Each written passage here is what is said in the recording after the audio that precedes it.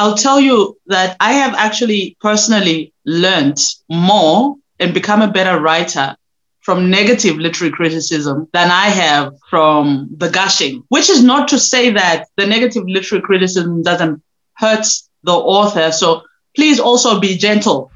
African stories that don't fit a narrative that mainstream publishing wants to publish. Yes, and it's just a good thing to know, like what the reality is going into self-publishing. But the fact is, logistics continues to be our biggest issue. Even that, I find it an artificial issue still. There's something fundamentally amiss about how that distribution works. Hello, and welcome to the Meta Podcast, a podcast dedicated to bringing you live recordings from Meta events covering a wide range of multidisciplinary topics converging at the intersection of innovation in the African continent. This episode is brought to you by Hivos East Africa, a humanist organization that strives for a free, fair, and sustainable world.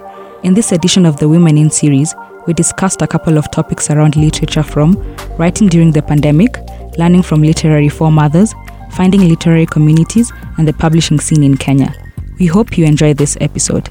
The speakers include Zukiswa Wana, Alexis Teye, and Makena Maganjo, who are all authors. The conversation was then moderated by Ndinda Kioko, a fellow writer and filmmaker. Most thought leadership conversations have been plagued by men.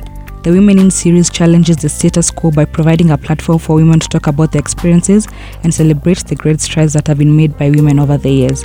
Past events include Women in Leadership, Social Impact, Technology, Energy, Talent, Entertainment, among many others. To start us off, I'm curious how the pandemic has kind of shifted or influenced your practice as writers. You're all writers working in different, forms. Has it changed the way you approach writing, the forms that you're working with, the subjects that are your playground? Maybe Zukiso, you could start us off. I wouldn't say it really has. I have continued writing. I have continued creating literary communities. And I think it gave me like a certain ability to do things that I hadn't been doing before. So for instance, the pandemic gave me a chance to create Afrolit Sans Frontiers and Virtually Yours. So yeah, it's business as usual. Alexis, I'm so jealous of that, Zukiso. I'm very jealous of that. But we'll come back to that. Alexis? Yes, I think for me, across both reading, writing, and consuming, whether that's film or training manuals for puppies, I think everything is much slower, reading much slower, which I think I'm grateful for. I think, if you make a practice of editing and also doing academic writing, your main superpower is speed reading. So I think in the last year, I've been trying to read slower, and I appreciate that. Initially, it was by force. I just could not focus on any pages. And then initially, I started to enjoy letting myself daydream. With writing, I think initially at the start of the pandemic, I felt a lot of pressure to write more, be more productive. I think everyone felt a little bit of that pressure. And I just could not bring myself to write anything that was a nonfiction, and it wasn't very good anyway. And then I think towards the latter half, and I think till today, a bit more gentleness with how I approach that, a bit more daring, because I'm not really writing to submit anywhere, because I think I give myself that, like, here's a permission slip. So I do, now I write things that I wouldn't have time to write about Bougainvillea, and I read about them, and I feel less pressure to send it to something and make it be a useful piece of work, which maybe might be counterintuitive to some people's experience, but that's where I am right now.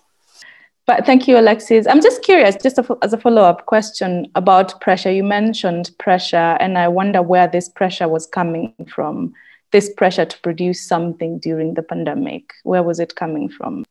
I think, I wonder if Carrie's on this call, but we were laughing about how there were lots of new journals being created, and then everywhere you would see, just even from established places, they'd say, this is more than ever the time for writing. This is more than ever for the time for art.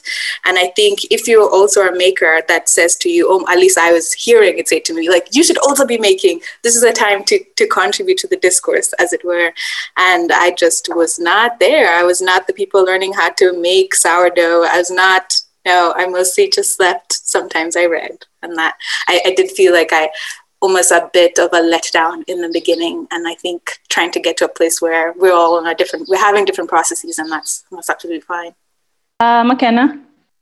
So I think I had the same experience with Alexis, with the whole feeling, just this pressure to write, also from the fact that Taylor Swift released how many albums in the last year? Too many. I mean, they're amazing, but like, you just kind of feel like, oh God, like I'm not measuring up. And I'm my process hasn't changed since the pandemic began. I basically work on a book for a few months, and then I put it down, and then I kind of get back to it. And so in that regard, like right now, I'm in a fallow period. I'm not really doing anything with regards to writing. And so that's not changed. And I felt the pressure too, but I also, similar to Alexis, kind of give myself that permission to just keep doing what was working for me, and also not to feel like I had to write stuff that needed to be sent out. And I feel like my creativity has probably improved from that. Like, I just feel ready now, like, to go back to writing, because I've just spent quite a bit of time not writing and just reading and enjoying that and luxuriating in that. So this series celebrates women and the achievements of women. And when Whitney invited me to moderate this session, I was thinking about our literary foremothers and kind of just wondering which women in the African literary space, or just in Kenya, have been very influential to my work. And every time somebody asks that question, I always think of Mariama Ba, whose book, So Long a Letter, I remember the first time I read it. I remember how I responded to it. And I also remember Yvonne Vera. And I'm wondering if you could share with us just who are your literary foremothers. I don't know if there's a better word to use for that, and why they've been influential in your work. Perhaps Alexis, you could start us off. Yes, I love that question, Dindam, because I think a few years ago, maybe 5 or 6 or 7 now, I think I wrote for Africa as a Country saying a little bit of a pushback for studying English literature, which of course is often British American, and then later on more Caribbean. And then when there are African writers, it's the ones Ngugi, Chinua Achebe. And then I did some work, which, as I said, some of my work is data science. I compiled this book list of maybe, I think I got to at least 250 or 500, actually maybe 500 women writers across the continent. And then that year and the year that followed, I read only women. And I can't say I quite recovered from that experience, because one, I was embarrassed that there were so many writers that I didn't know. And then secondly, I thought, oh, how silly of me, listening John Keats, such an inspiration, when they're often much more talented. That seemed rude, but at least much more talented in the way that is legible to me, writers that I could have been reading.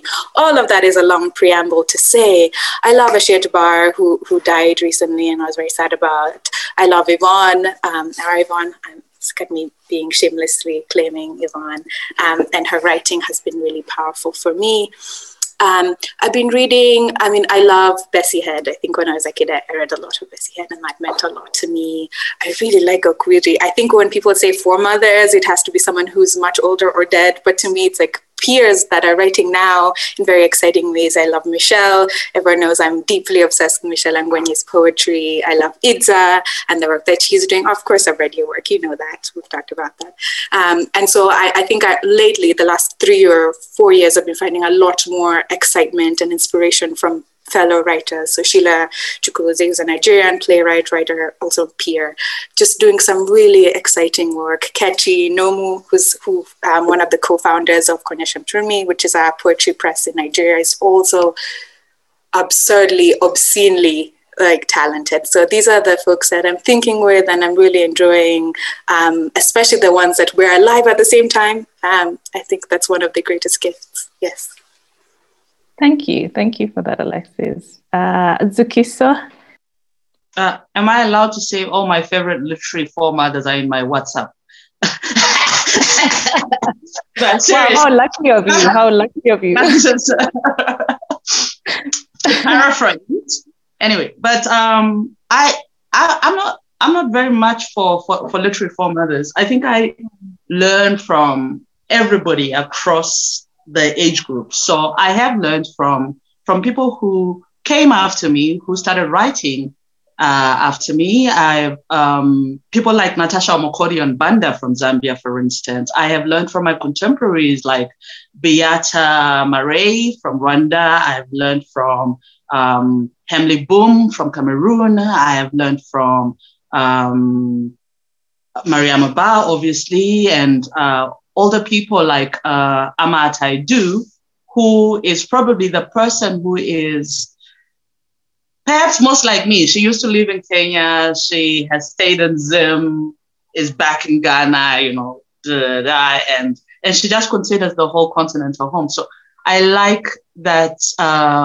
So pretty much, a whole lot of people, Angela Makolwa, a whole bunch of people have shaped my writing, even the bad writers, by the way, because badly written prose teaches me how not to write, and well-written prose teaches me what to aspire to. McKenna? So it's also a case of my peers more than literary foremothers. And for me, two in particular, Yrsa Daley-Ward and Warsan Shire. And I remember I was about 18 when I discovered Warsan Shire, because she used to have a Tumblr page where she posted. And let me tell you, in the sea of really crap poetry, mine included, which I hope no one will ever see, I remember seeing this woman's writing and being like, oh my God, there's this person who looks like me, is writing stuff that I can relate to. And then seeing her career go from Tumblr to, writing for Beyonce's albums. And Yrsa Daley-Ward with Bone was her first collection, and that was self-published. So shout out to self-published people. And I remember when I started writing, I feel like when I discovered them is when I first thought to myself, oh, okay, maybe I want to write. Like reading their work made me feel like I wanted to write. I didn't feel like I could do a good job, but it just made me feel like, I want to, pick a pen and write. And it led to some really horrible poetry. And then slowly kind of formed my own style of writing. But yeah, it's those two women. And then someone I'm obsessed with and I talk about all the time, and I feel like I can't not talk about her right now, is Ayobami Adebayo. I said it, there's no more to say.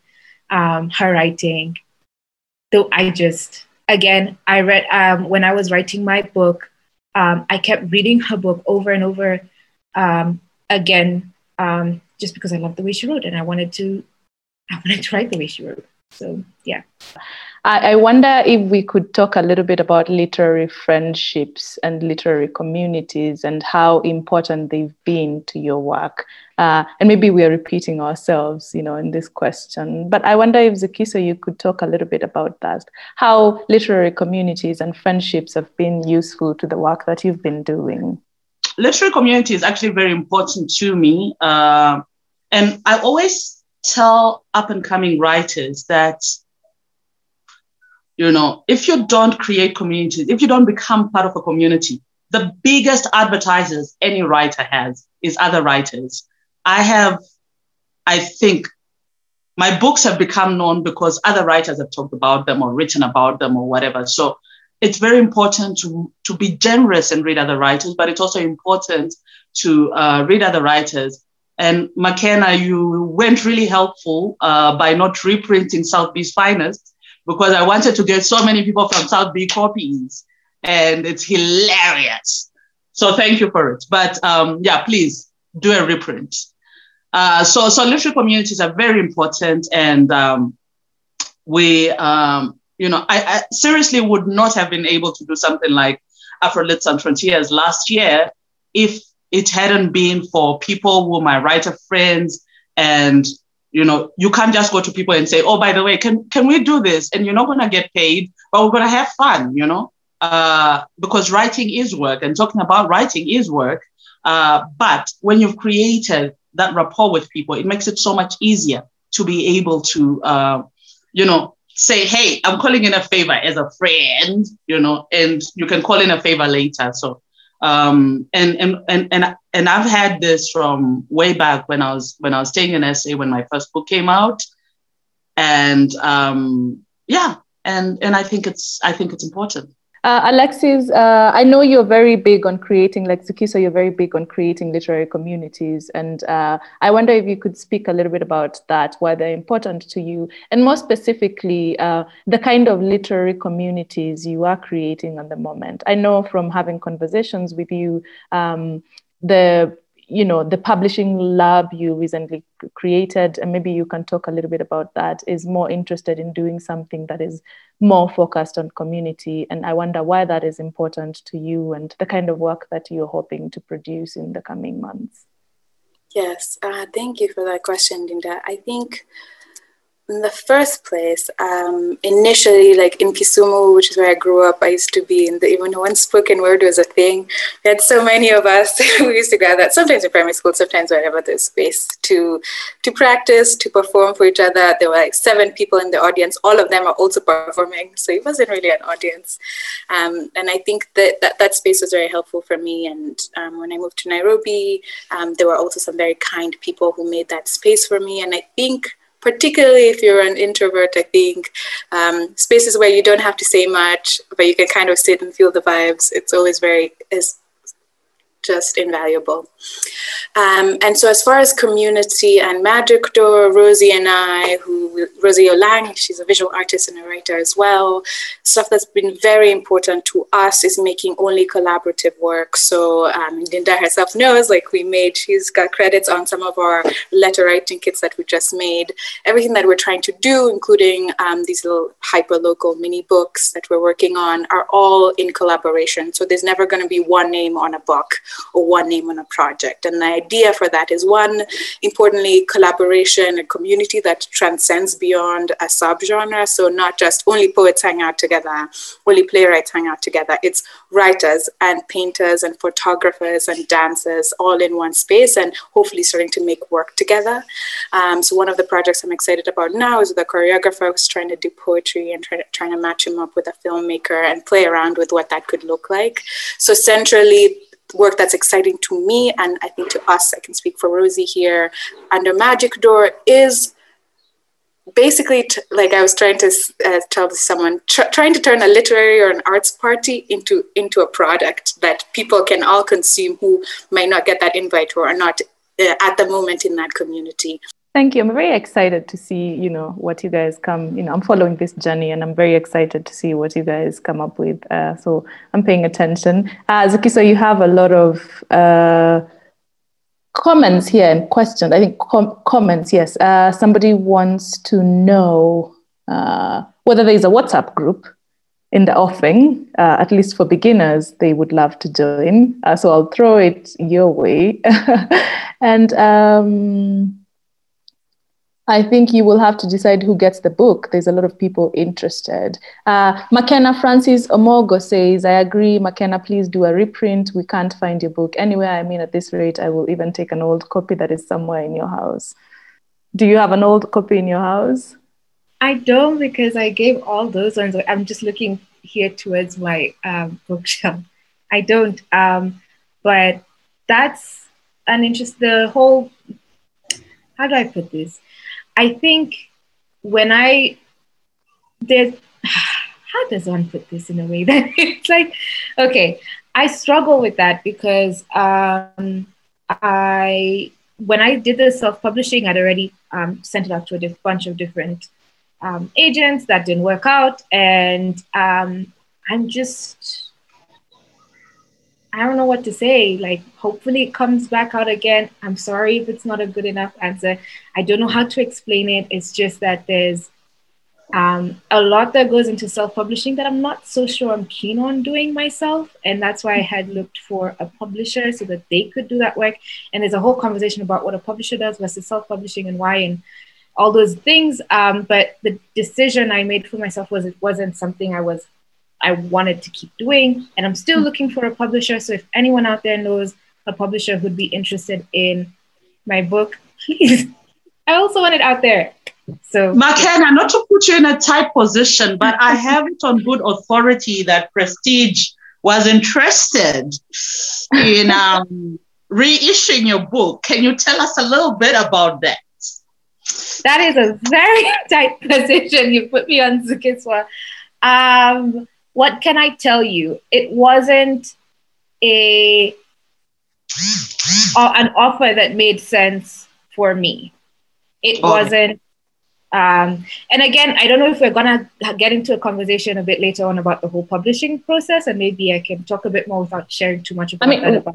Yeah, we can talk about that right now, because I think we've already moved to, we can talk. I have one more question about communities, but we can talk about publishing right now. I was curious about your decision to self-publish, and I'm very, like somebody commented something about your vulnerability. I really appreciate that, because publishing is really, it's hard, a lot of us haven't really published any book, and I'm happy you're sharing this, but Zukiso was wondering why you decided not to take this offer, why it didn't work for you. When one is considering like a publishing deal, like, this is what I'm assuming. I'm sure everyone has their own, what they're looking at. We work really hard to write the books that we write. We work for many years, and we want to work with a partner who we feel is a right fit for the book. So they could be an amazing publishing house, but for another book. And then in the process of just having those conversations of figuring out, how they want to approach the editing, or how they want to approach the marketing, or what the company's vision is, especially when it's a new publishing house, you might just end up wanting completely different things. And so in that conversation, that's pretty much what happened. And so I think what people don't realize is that, like, you could want to get published, but more than that, you want a deal that makes you feel like it honors how much work you've put into what you're doing. I just didn't feel that about the deal. And so I'd rather keep my rights and hope for a partner who appreciates that. Again, they could be perfectly right for someone else. It just wasn't for me. Yes. Thank you, McKenna. So I don't know if McKenna answered your question. Okay. You answered perfectly, but I also then wanted, part of the reason why I asked that question was just so that I throw it out there to the people who are listening, that I know that they are like Jahazi Press, for instance, is publishing and stuff, because people so often say they aren't, and I know they've got the rights for Yvonne, and they've got the rights for somebody else. So I wanted to put it out there, but perhaps beyond that, just to highlight that a lot of people tend. And Peter Kimani, yes, they were. But beyond that, I also wanted to highlight that perhaps the other thing is maybe just to look beyond Kenya, because, and I say this also to, like, when I'm doing workshops with South Africans and when I'm doing workshops with Nigerians, like, just look beyond your borders when you're looking for publishers, because there are a lot of publishers that are interested, that are exciting, across the continent. And I know for a fact, well, I have published, I'm publishing Yara Monteiro, who is an Angolan writer. And I know, writers who've been published. Tandum Kolozana has been published by Bibe Bakare in Nigeria. And so maybe, and Natasha Mokodian has been published by Blackbird in South Africa. So look beyond your borders, and it makes it so much easier. Just the continent is your oyster. And I mean, we have Alexis here who started Magic, though, So I stand in that. Sorry, there might be some background noise. Part of the work around Magic Door is a little bit of this collation. Hopefully my internet holds. So one of the things we did is like a cultural directory that we've been working on. Happy to invite people to co-edit that. So there are loads of publishers on that list. So it's worth taking a look at that list. I'll share, it will circulate through Meta. That is helpful, a good place to start, because I think sometimes I used to get that like, look everywhere. And sometimes if you're in a community of writers, it's easier for you to find a connection. But if you're not yet fully plugged in, you might feel a bit overwhelmed, and the internet is not as easy to wade through as we would hoped. So yes, there's Magic Door, but importantly, as Zukisa said, there's loads of other publishers that might be interested in your work, and happy to share that list afterwards. And Faith Nzama is reminding us of Book Banks, who recently published the Havoc of Choice. Yeah, Wanjiru's Havoc of Choice. So there's a lot of people you can talk to, and yeah. Zukisa, you kind of touched a little bit about this, but I wonder if there's a lot of questions about publishing and where does one begin. I know you've worked with mainstream publishing as well, and I wonder how that experience was for you. You know, what kind of hurdles what kind of hoops did you have to jump through? Where did you begin? How was the journey for you? And more importantly, what do you think has changed since you started working with mainstream publishing? What has changed? Well, to start with, I've been in the industry for 15 years because this is now 15 years old. So to start with, when I got on the scene, there was a much smaller literary community continentally, and that was 2006. We didn't have the benefit of Facebook and Twitter and Instagram and bookstagrammers and, bloggers who blogged literature and so forth and so on. So there wasn't that.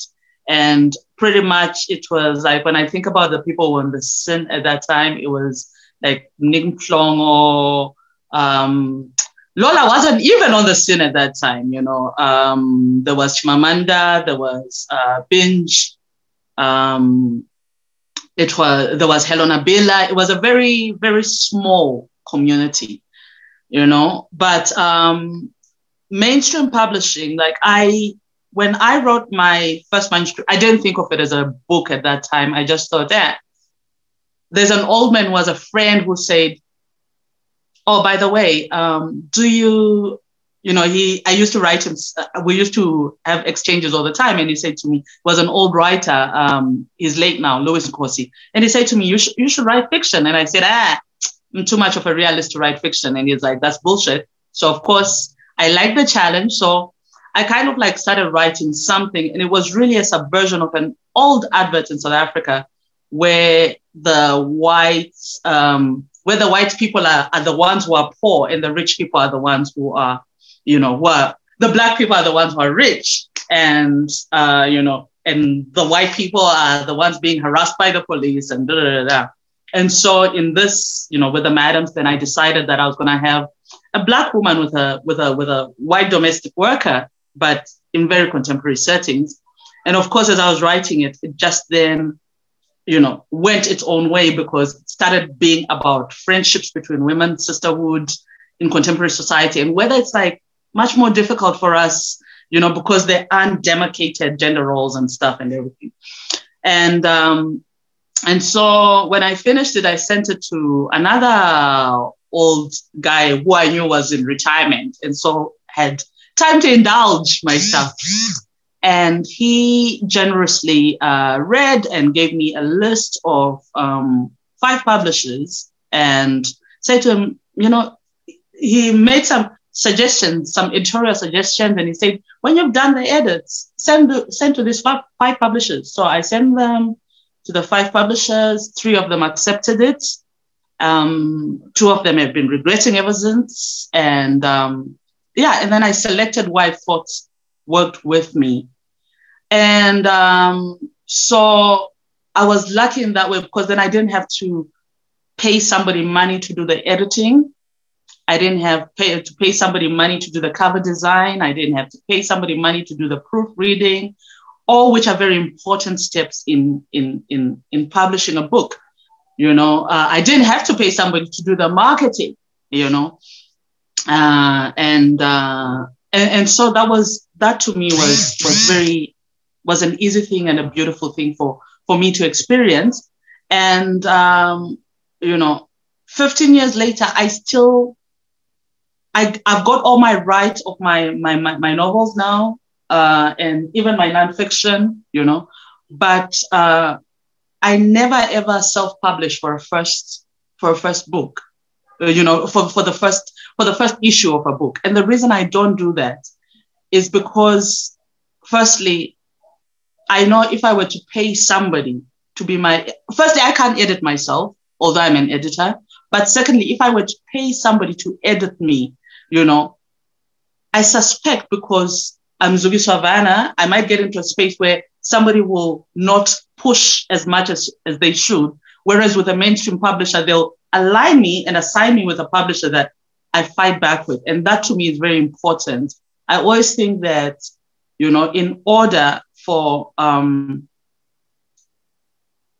one book that I wrote that I don't really like that much is the one where I didn't have an editor who pushed on me. So I always say my relationship with editors is I always respect an editor who I hate during the editorial process, but absolutely adore, when the product comes out. And so I can, for instance, with the Madams and with Behind the Success, with Men of the South and with London, Cape Town, Joburg, I can safely say, I'll always be telling people, Jackie Lange, and if I can get her to do my editing, I usually ask that I have her. So yeah, there are things that in self-publishing that too often, get lost with mainstream. Yeah, thank you so much, Zugiso. And because you mentioned self-publishing, and I think we have a question here on self-publishing, and I want to throw it back to McKenna. Somebody is asking, so good to hear you all. Can someone kindly talk about publishing and especially steps to self-publish, pros and cons? Thank you. I think, McKenna, you kind of you touched a little bit about that, but like Zugiso, who's shared experience publishing with mainstream, publishing houses. I wonder if you could talk to us about the process. And sorry if you're repeating yourself, but just so people can kind of, those who are interested in self-publishing can, know where to start if they're interested in such a thing. Okay, so self-publishing, I'll start with the process, then go into the pros and cons. So after the book is done, as Zugiso mentioned, having a good editor is so important, which is really difficult to get when someone is self-publishing. But yeah, where possible, you shouldn't just write this book in a silo and then send it out, because we just become so blind about the things we write, right? We stop seeing even super simple issues with character progression or narrative progression. We literally are unable to see them. So investing in that is so important at the beginning. And then there's so many now platforms where you can self-publish. There's the Amazon one. I used one called Tableau, which was an Australian company, but they just print in different, they print at the printing house closest to wherever the book has been ordered. And the idea behind that was just to make it available in bookshops all around the world without necessarily investing in printing large amounts of the book. But it was super expensive for Kenya, so I don't think I would recommend it for any Kenyan person. But also with Kenya, there's so many amazing printers now that are coming up in the country. There's also India. So again, it's a case of just looking at who else is self-publishing to try and get a contact of a potential printer.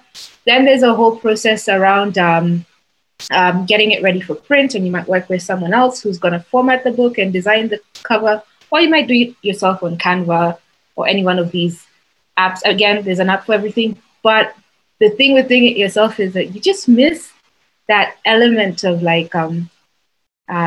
just that finesse, right? Of when you work with a bunch of different people. Again, having said that, you said Daily Ward self-published Bone, and Bone was a masterpiece from day one. So I don't know. And then the pros are that you're not waiting for a gatekeeper in mainstream publishing to say that you can write, or you're not waiting for them to open you up to your audience. And that's amazing, especially because publishing, as it is traditional publishing, the way it's set up, it's a business, right? And they're going to look for stories that they think sell. So it's rare we're getting a lot more indie presses taking risks on authors or stories that bigger publishing houses wouldn't necessarily touch. But a lot of the time, especially for African stories that don't fit a narrative that mainstream publishing wants to publish, you have to believe in yourself before they believe in you. And so that's one huge pro. And the thing is, if people like what you're writing, they like what you're writing, and that's that, right? Another pro is that you technically, per book, earn more, but because you don't have the publishing, the force of a publishing house, and that means like its distribution network, its marketing team, you rarely sell as many. You're gonna hear stories about like The Martian by Andy Weir that was super popular before it got mainstream publishing, but that's just rarely the case. And it's just a good thing to know, like, what the reality is going into self-publishing. So I'm kind of doing the pros and the cons together at the same time.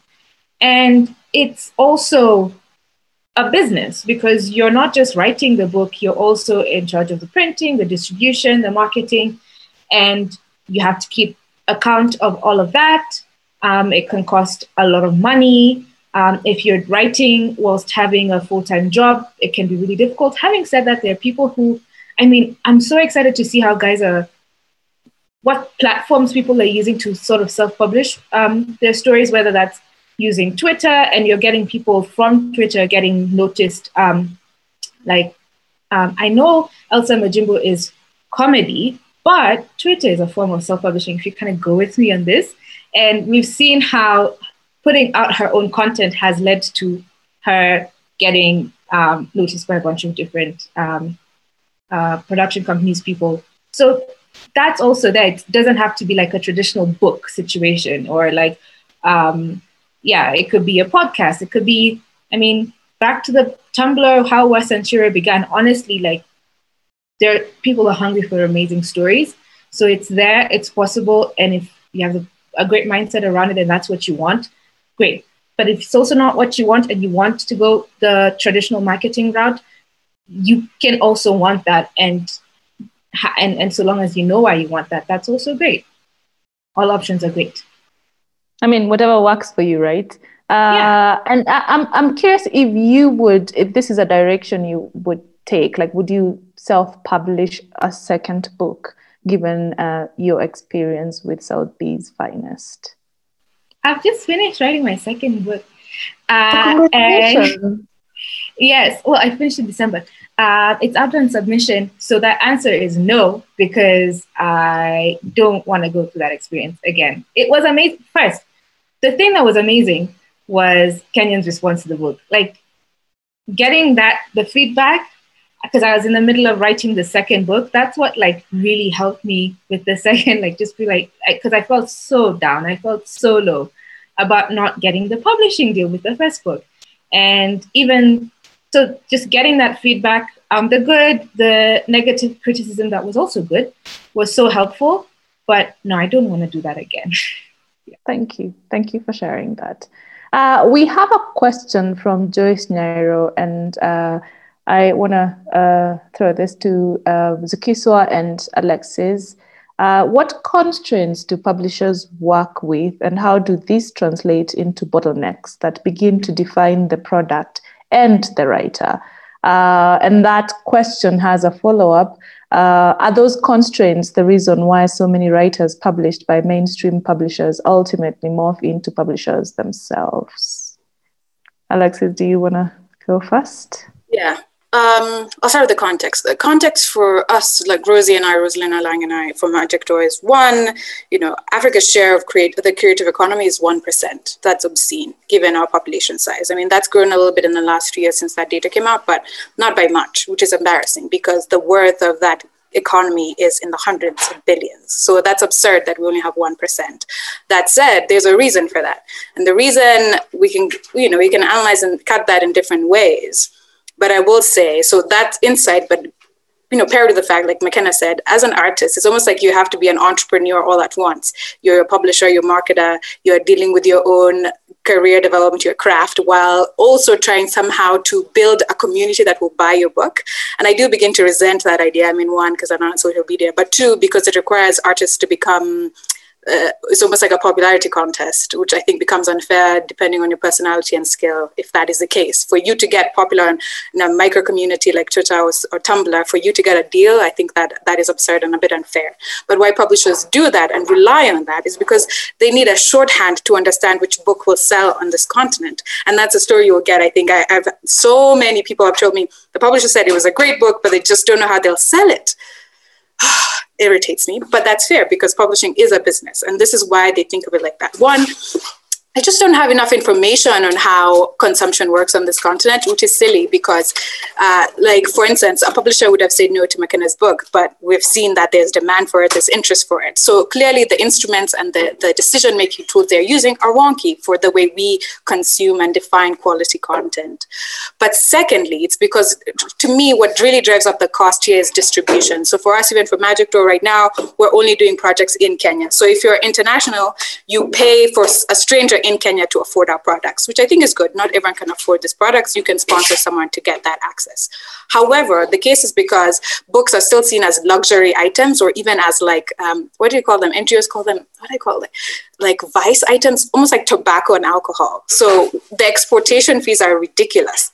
Can you imagine how absurd that is? A book and drugs are on the same level. I mean, yes, they're addictive, but please stop that. So that affects how we can ship to countries. It affects how, even once we get in country, how do we get a book from here to Marsabit? How do we get that book? So right now we're working with shuttle systems, trying to work around that. But the fact is, logistics continues to be our biggest issue. Even that, I find it an artificial issue still. If Safaricom can get their M-Pesa shop there, if Coke will sell you a Coke there's no fridge, but there's warm Fanta, there's something fundamentally amiss about how that distribution works. So yes, there are distribution companies. So they're like ABC Books, and they do that print on demand, like you're describing, McKenna. They say, if you're in here, we'll print here. But that restricts the consumption to capitals only because it's convenient for them. So you'll only find your book in Lagos. Too bad for you if you live anywhere else. That's your problem. Your aunts and uncles cannot read your book. Too bad. So that distribution really affects the cost. And I give this as an example to show how with that profit imperative, publishers have to make certain decisions. So if we think this book will sell here, we either use our arm that's based, in South Africa to get it out with the assumption that they have a better understanding of what it means to be a Togolese person, and then based on that, we make certain assumptions of how many copies we can sell, and that affects how much we pay writers. So you will hear, everyone loves to say the story of millions of dollars in advance. My friends, that's very rare. Not everyone is going to be homegoing. And you'll notice the books that become homegoing and etc. are often diaspora stories. And I'll tell you why, because most publishers that have that amount of money to do that output are often foreign. So they want something that applies, as it were, is relatable to their audience. So you and your country is not the audience of choice. Oh, we lost her. Zukiswa, do you have something to add? Okay, I can't talk for a whole lot of people on why I went into publishing, but I can certainly talk for myself and my two friends, Tanu Polozana in South Africa and Lola Shoneyin in Nigeria. And part of the reason was we saw certain things that we were not happy with during the publishing process. And one of those has to do with the fact that, some of us, for instance, I've read some really good books. Didn't you remember when we were in Port Harcourt and we met, what's his face? We met Chimeka Garricks. Yes. Yeah, we met Chimeka Garricks, and Chimeka is a lawyer, and he used to take us drinking and hanging out and stuff and everything. But Chimeka is actually a really brilliant writer, and I had I read his book and I was like, I don't understand why not more people know Chimeka's book, you know? And so for that reason, I remember talking to him and I'm saying, listen, I love Tomorrow Died Yesterday. It could do with some editing. I'd love to get the rights for East and Southern Africa.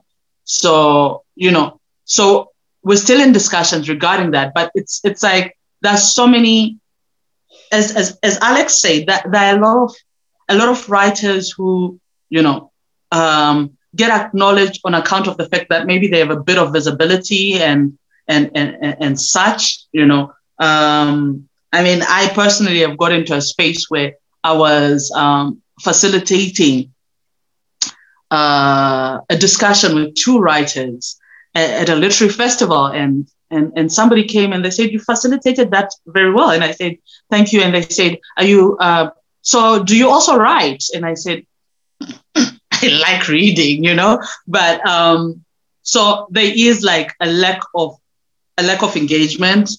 And so I like the idea. Part of the reason why I got into publishing was because I wanted to get like all these exciting books. And that's part of the reason really why one of the first books that I published is Mkoma Wangugi's With a Scarred, which was initially published in the US as Mrs. Shaw, you know. I read it and I was like, my God, this is, as far as I'm concerned, Mkoma's best book, but I don't understand why not more people know about it. And so, of course, in working it out, one of the things I was like, okay, you know, to start with, why would anybody want to read a book called Mrs. Shaw in a country where somebody like Patrick Shaw existed, or on this continent for that matter, you know, by a Black writer? Why?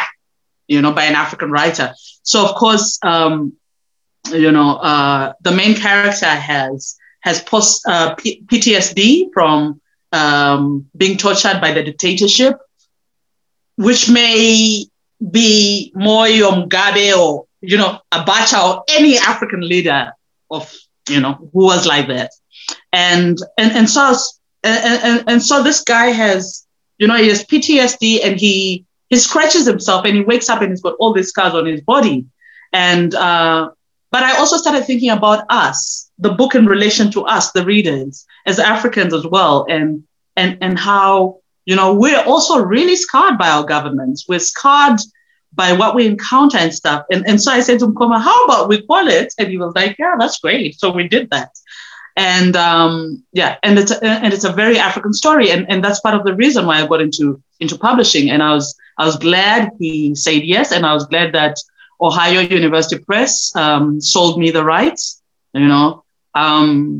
Yeah, so that's largely why I do it. I do it to get the books that I know I have enjoyed, get the writing that I know I've enjoyed published, but that, you know, some white person in the UK or US may decide, you know, no, this is too African, or this is not African enough. And I've had that with London Cape Town Joburg. I had a British publisher who told me that my book wasn't African enough. I don't know what the hell that means because, yeah, anyway. So, yeah, so that's why I got into publishing. I think I've rambled on quite a bit. Thank you for sharing that. And I appreciate the work you and Alex are doing to create the spaces that haven't necessarily been available to you. That kind of generosity, it's really, we appreciate it. And I'm sure I speak for a lot of writers when I say that. Alex, we lost you there for a minute. I don't know if you had concluded or if there's something that you wanted to add to what you were saying. Sorry, we lost you there. I know you said power went off. It's the Nairobi Live. I think I wanted to, struggle bus. I think I wanted to say that I'm more excited for a lot more publishers to start publishing new work. So I think for Rosie and I, our commitment, of course, is to publish more women, more non-binary people, more queer folks. I think that's very important to us. And so one, just publishing like beyond the mold, whatever that looks like. But then second, a lot of restitution. Rosie and I are really interested in historical work and archiving. So really upending that canon from that list of, you know, women writers that I'll also share. honestly, very few of those books are available now in print. They've gone out of print, and it's really hard to find. No matter how hard you dig, there'll be in some white American library somewhere, which is kind of a shame. So on two ends: one, changing who gets to be published to now, and then secondly, starting to do a lot of restitution and restoration of older work. Thank you, Alexis. Thank you. There's one more question. If you have, I think we have time for maybe 2 more questions. So please feel free to type them in the Q&A section. Why don't we, Marcia Tisa asks, why don't we have amazing kids books in Kenya like we do in other countries? For example, illustrations in Kenya, not as vibrant. What could be a limiting factor? Do we have children book authors who have specialized in the field? I want to meet a couple of them. I don't know who wants to volunteer to answer this question. I'm actually happy to answer that because in addition, I have written children's books, which are available in Kenya. But I've also published an anthology of children's books. I think Prestige Books has the English version. This is the Xhosa version, and I am still working on getting the Kiswahili version done because I just want children beyond those who are like Barbies and speak English to be able to access good stories as well, you know. So so translation is a very big thing for me with children's stories, and it's a very big thing for me with adult stories. But with adult stories, my translation tends to be more across the colonial linguistic borders, French, English, and Portuguese. And that's the reason why I'm publishing an Angolan writer. But yeah, they are available. And I saw somebody had asked about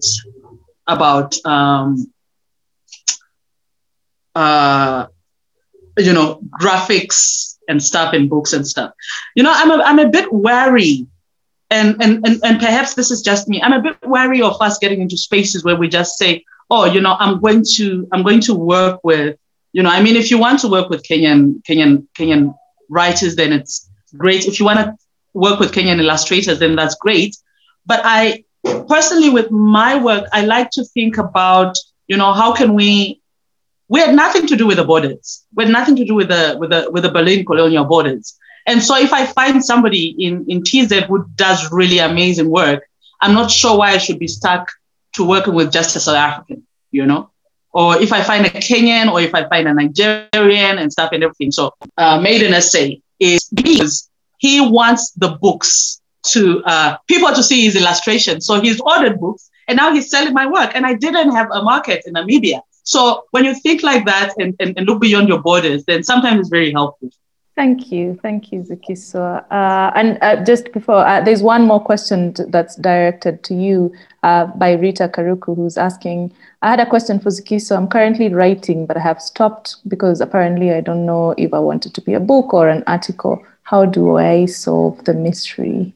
Okay, I think that one, sometimes just leave, if you haven't, you know, when you're writing, the book kind of writes itself. The story kind of writes itself. When you have finished whatever it is you have to say, you'll see. Is it an article? Is it something bigger? Is it a 15,000 word piece? That's, you know, or is it something? Is it like book length? Is it like 40, 50, 60, 70, 80,000 words? You know.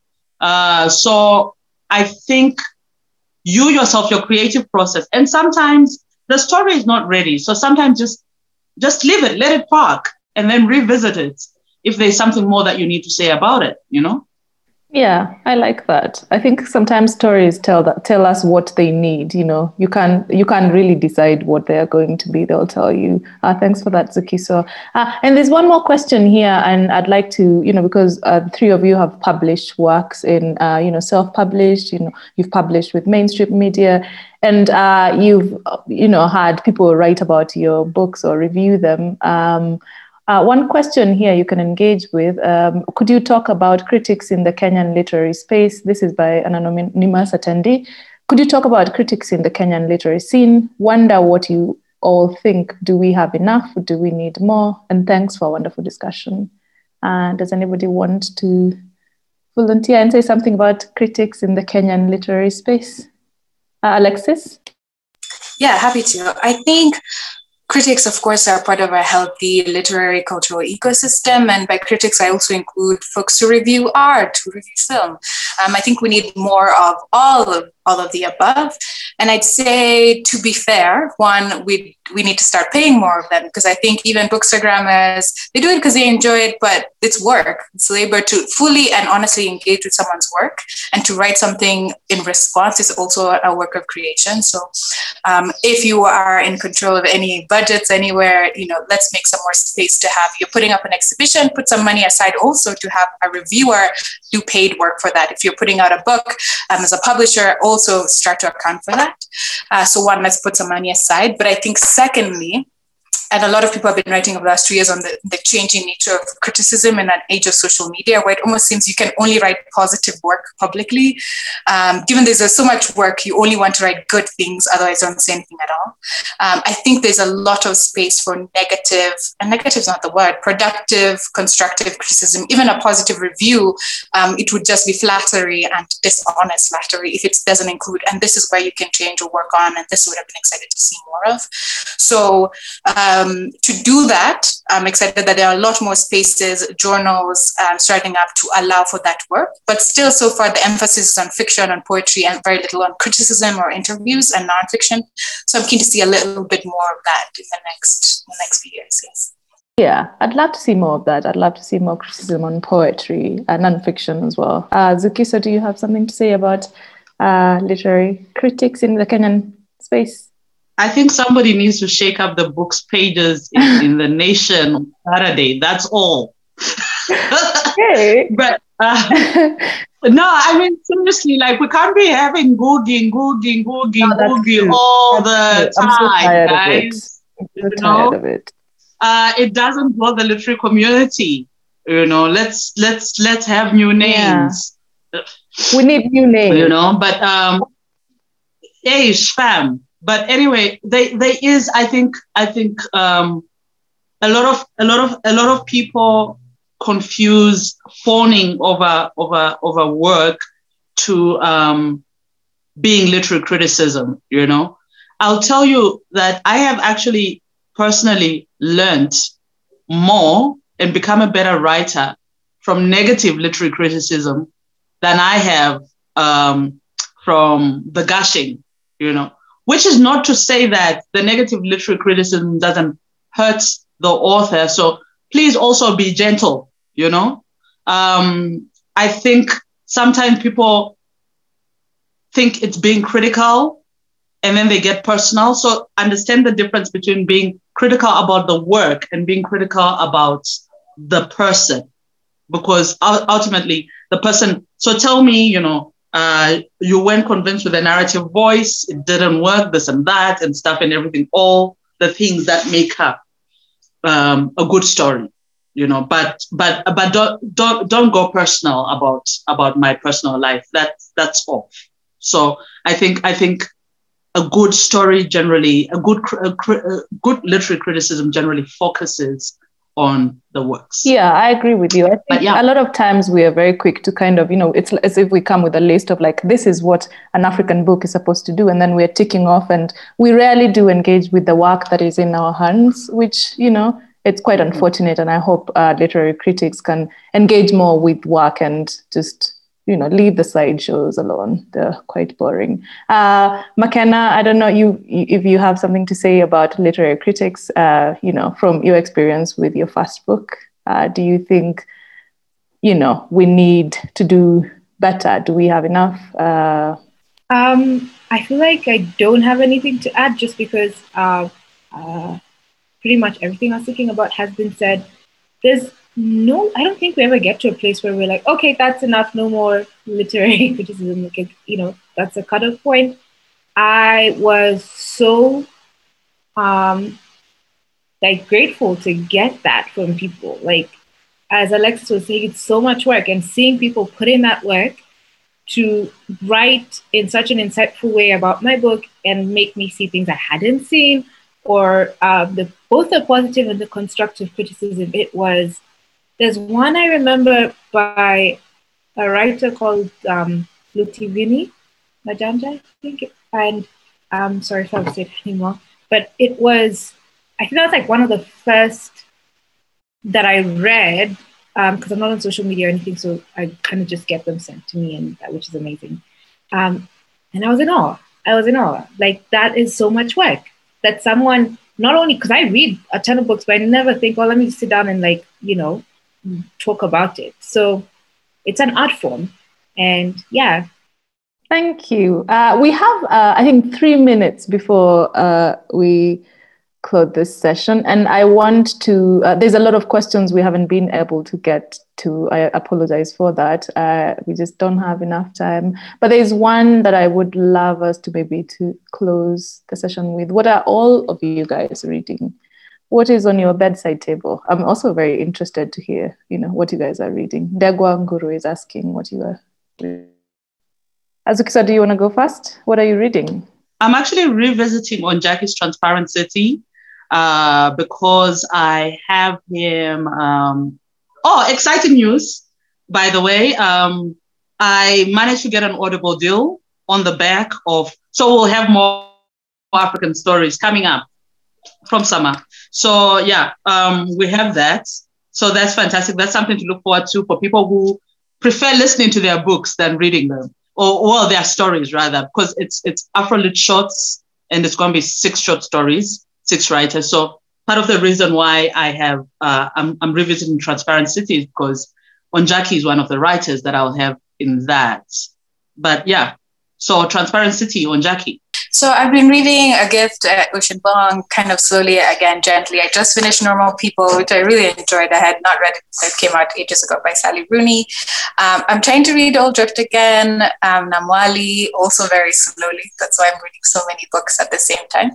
And then I've been trying to read, go back to old, Joburg Review, a few of their old issues. Saraba, Jalada, I've been reading. I've been having a conversation with someone who's also publishing Jalada way back. So I've been reading all of them really slowly. It's kind of great to see most of those books are still writing and publishing. So I've been enjoying those anthologies online, and then the 2 books, physical copies. Thank you. I really enjoyed Sally Rooney too, but Faith is... Oh, I forgot. I just finished Bernadine, finally. Oh my gosh, sorry. I just had to say that, Girl, Woman, Other. I know everyone loved it, and I was very late to the train, but yes, just wanted to say that was lovely. Thank you. McKenna, what are you reading? So I just finished Transcendent Kingdom, and it was beautiful. I read it in, I read really slowly, but that was one of the ones where I couldn't put it down. It brought me lots of flashbacks of my Protestant upbringing. I mean, it was so interesting just to realize that, Alabama, Nairobi, we all had the same. It's like our parents all well, not necessarily my parents, but just generally, the things that we were taught were so similar. Whether there's a scene or something, I'm sorry, I'm really going into it, about where they have a sex talk, but no one actually says anything about sex. And I was like, oh my God, this is literally how we did, how they did sex talks in church or whatever. And then now I've just started, last night I started a brief history of 7 killings by Marlon James. But I don't know if I'm going to continue. I don't know if anyone else is like this, but you just need to be in the space for the book, and it's beautifully written. It won the Man Booker Prize, but then it's a bit gory. It's a bit lots of things that are trigger warning. It's a lot gory, McKenna. I've tried reading that book 4 times, and to date I haven't finished. Thank you. I'm not alone. Yeah. I think sometimes you have to be in the space for a particular kind of book. Sometimes, maybe another time you'll read it and it will be a completely different experience. So I'm a big believer in that, Thank you, everybody. Thank you so much for making time. For more of these episodes, you can subscribe to our podcast channel on Google Podcast, Apple Podcast, Spotify, or your favorite podcast platform of your choice. To stay in touch with us, follow us on Twitter and Facebook at WeAreMetaNBO, or email us on nairobi@meta.co. Until next time, Thanks for listening.